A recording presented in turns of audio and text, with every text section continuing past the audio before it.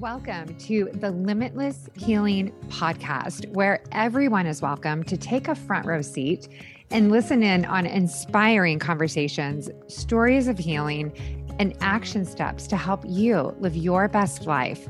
My name is Colette Brown, and I am passionate about all things wellness, mind, body, soul, inspired by my own personal transformation from unwell and not knowing where to turn to thriving and flourishing and motivated to help you do the same. I share this platform with medical doctors, wellness practitioners, chronic illness survivors, meditation and mindfulness gurus, innovators of products from food to technology, and more. Think of it as a one-stop shop for wellness resources where you can listen to professionals from around the world to help you thrive. Join me Mondays and Wednesdays while sipping a cup of tea or making your favorite meal as we explore the world of wellness together. This is the Limitless Healing Podcast. Inflammation. Today, we're looking closer at inflammation, the short and long-term risks and benefits. So, what would an example of beneficial inflammation look like?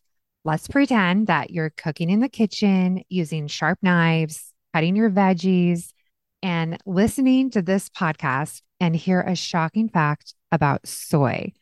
You accidentally slice your finger. Oh, in addition to rinsing with water and applying pressure, the body itself will go into work, enabling the immune cells to protect the host, which is you, from bacteria, viruses, trauma, harmful stimuli, pathogens, and damaged cells.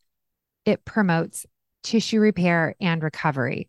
This is our body's natural healing mechanism of creating inflammation to heal. Now, when is inflammation bad?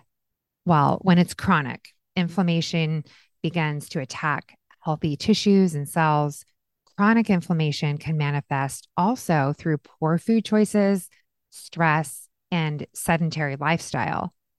An interesting fact, according to a study published in the journal Metabolic Syndrome and Related Disorders, researchers examined the data of 8,721 adults that were surveyed between 2009 and 2016 and found that 88%, or about 9 out of 10 Americans, are metabolically unhealthy.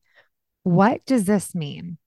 Inflammation due to a lack of exercise and poor diet that manifests in the body, such as high blood pressure, high blood sugar, and abnormal cholesterol.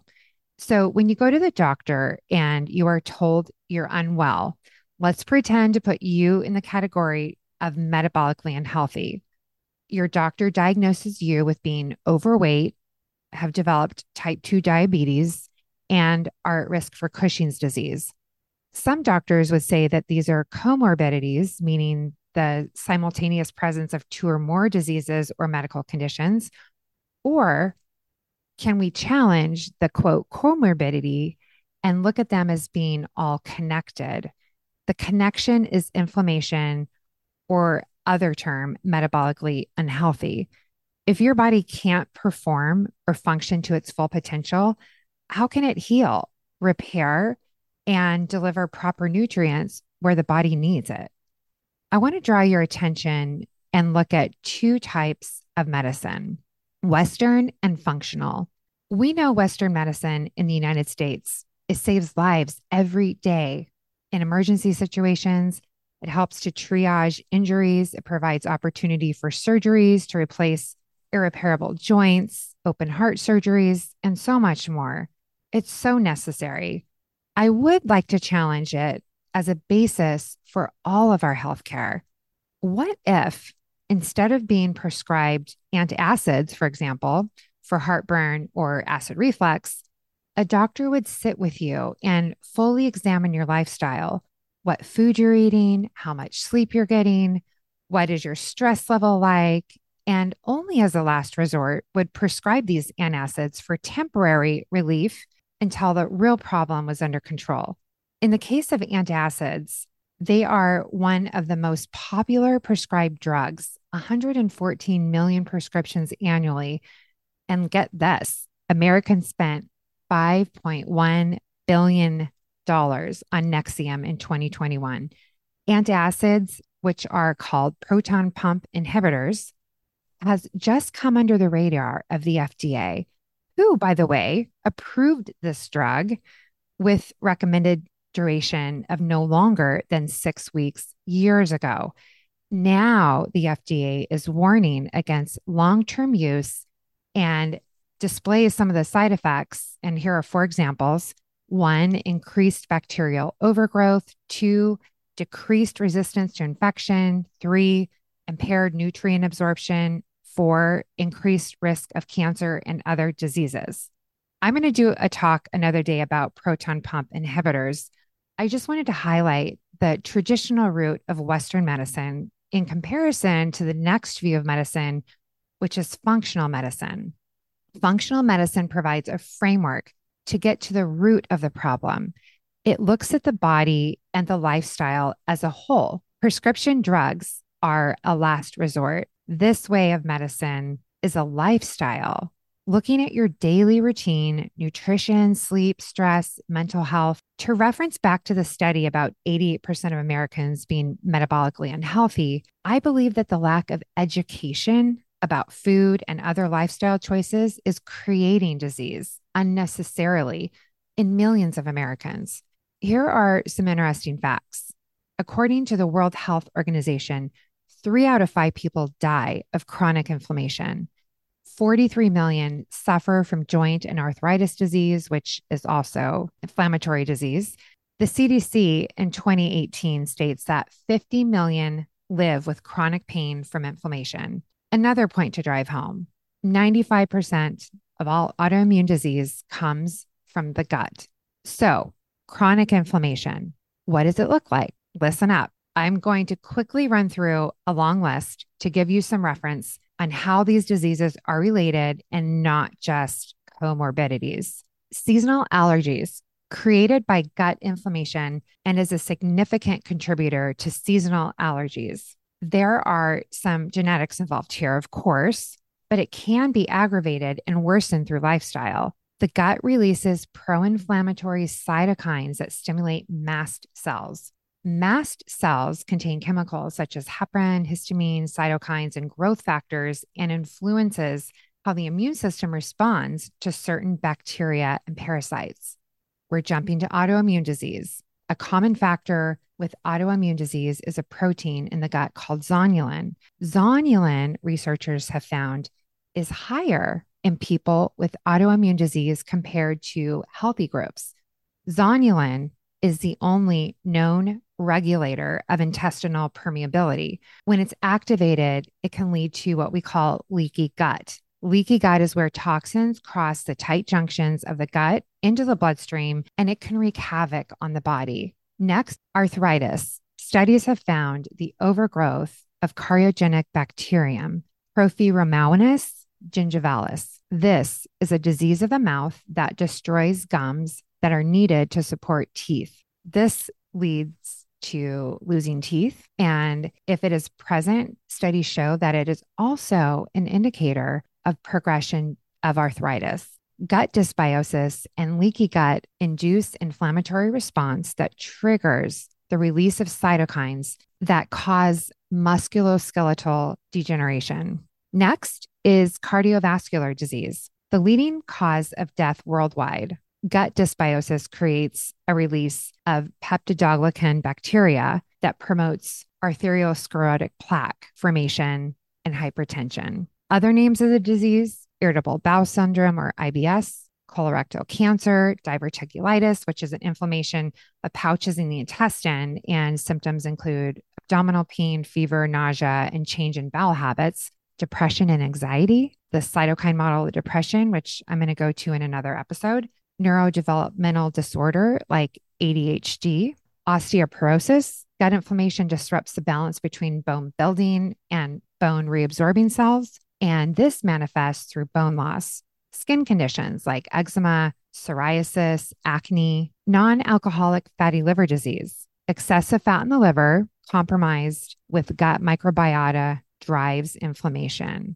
Let's pause and take a further look at the causes of inflammation. There's environmental toxins. There is non-antibiotic drugs like the proton pump inhibitors, which inhibit stomach acid and allow bacteria into the digestive tract, industrial seed oils, food additives, acellular carbs, which are carbs without fiber or much benefit, stress, sedentary lifestyle, overtraining, the use of antibiotics. I wanted to highlight a really interesting study done by Dr. David Ludwig at the Harvard Medical School. He wanted to see if there was any correlation between the type of carbs we eat and overall health. He studied 12 obese teenage boys. He put them into 3 groups. Each group was given different foods, but the same caloric content. Group 1 was instant oatmeal, group 2, still cut oatmeal, and group 3, an omelet with fruit. They were all fed equal calories at breakfast, but according to the food group that they were in, and the rest of the day, they could eat at their own free will. Groups 1 and 2, which were the instant oatmeal and still cut oatmeal group, showed a higher spike in blood sugar after eating breakfast. It also increased their appetite. They had more frequent meals throughout the day, craving more acellular carbs, and get this, increased weight gain. Let's look at group 3, the omelet group with fruit. It showed that after they eat, they had stabilized blood sugar, they were less hungry throughout the day, and yes, it promoted weight loss in this group. You may have identified one of the many symptoms I have referenced, and you may also ask, if I am inflamed, is it chronic? Well, without a full exam of where you're at today, it would be hard to say. However, I do know that our bodies are so resilient. From my own experience of being unwell for over 20 years and healing, I know it's possible. To reduce inflammation, you need to examine all aspects of life. By making simple daily changes, you can start seeing incremental improvements. Remember, this takes commitment, mind, body, soul. Here are 7 tips for reducing inflammation. Number 1, understand that there are stimulators of inflammation. And here's 3 common groups that you may be eating today. The first group is grains, which composes with a lot of different grains, wheat, rice, oats. And there's science showing that these spike blood sugar. Rice is higher on the glycemic index than table sugar, which leads to the source itself being sugar. It is inflammatory in the body, and it also does spike the blood sugar. And it's just another reminder, women, you're supposed to be having 24 grams, men 35 grams per day. That includes all sources of sugar, natural and those that are added in foods that you eat. It is said that Alzheimer's is called the quote, insulin resistance of the brain disease. Let that sink in. Another group is oxidized fats. This looks like peanut oil, nut oil, vegetable oil, Crisco. I know back in the day, we used to consume Crisco like it was going out of style with our cooking, and we know better today. We know that they can create an abundance of free radicals in the body and become rancid. They damage cells and promote unhealthy aging. And who wants to age unhealthy? I don't. I know that for sure. So group 2, what to eat.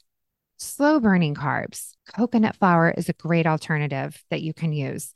Sweet potatoes, spaghetti squash, just to name a few. Replace those oxidized fats with healthy oils. Throw out all the bad oils. Replace them with really nourishing oils, which are coconut oil, avocado oil, olive oil. Add in fermented foods such as kimchi and sauerkraut. These feed the gut microbiome, and the gut microbiome is responsible for all sorts of beneficial health in the body, which includes creating vitamins. The next is sleep. Get 7 to 9 hours of sleep per night. Sleep restores, repairs, heals, and activates the immune system to clear out waste. Number 4, stress. Reduce it. Examine areas in your life. Lighten up. Laugh. Start a breathing practice whenever you feel that tension coming on. And number 5, brain health. Tune in. If you're doing everything right, but you still suffer from symptoms, it may be time to test for other causes. Maybe it's metals, mercury, toxins in the blood. So you might need to do blood or stool testing to look at this a little bit further.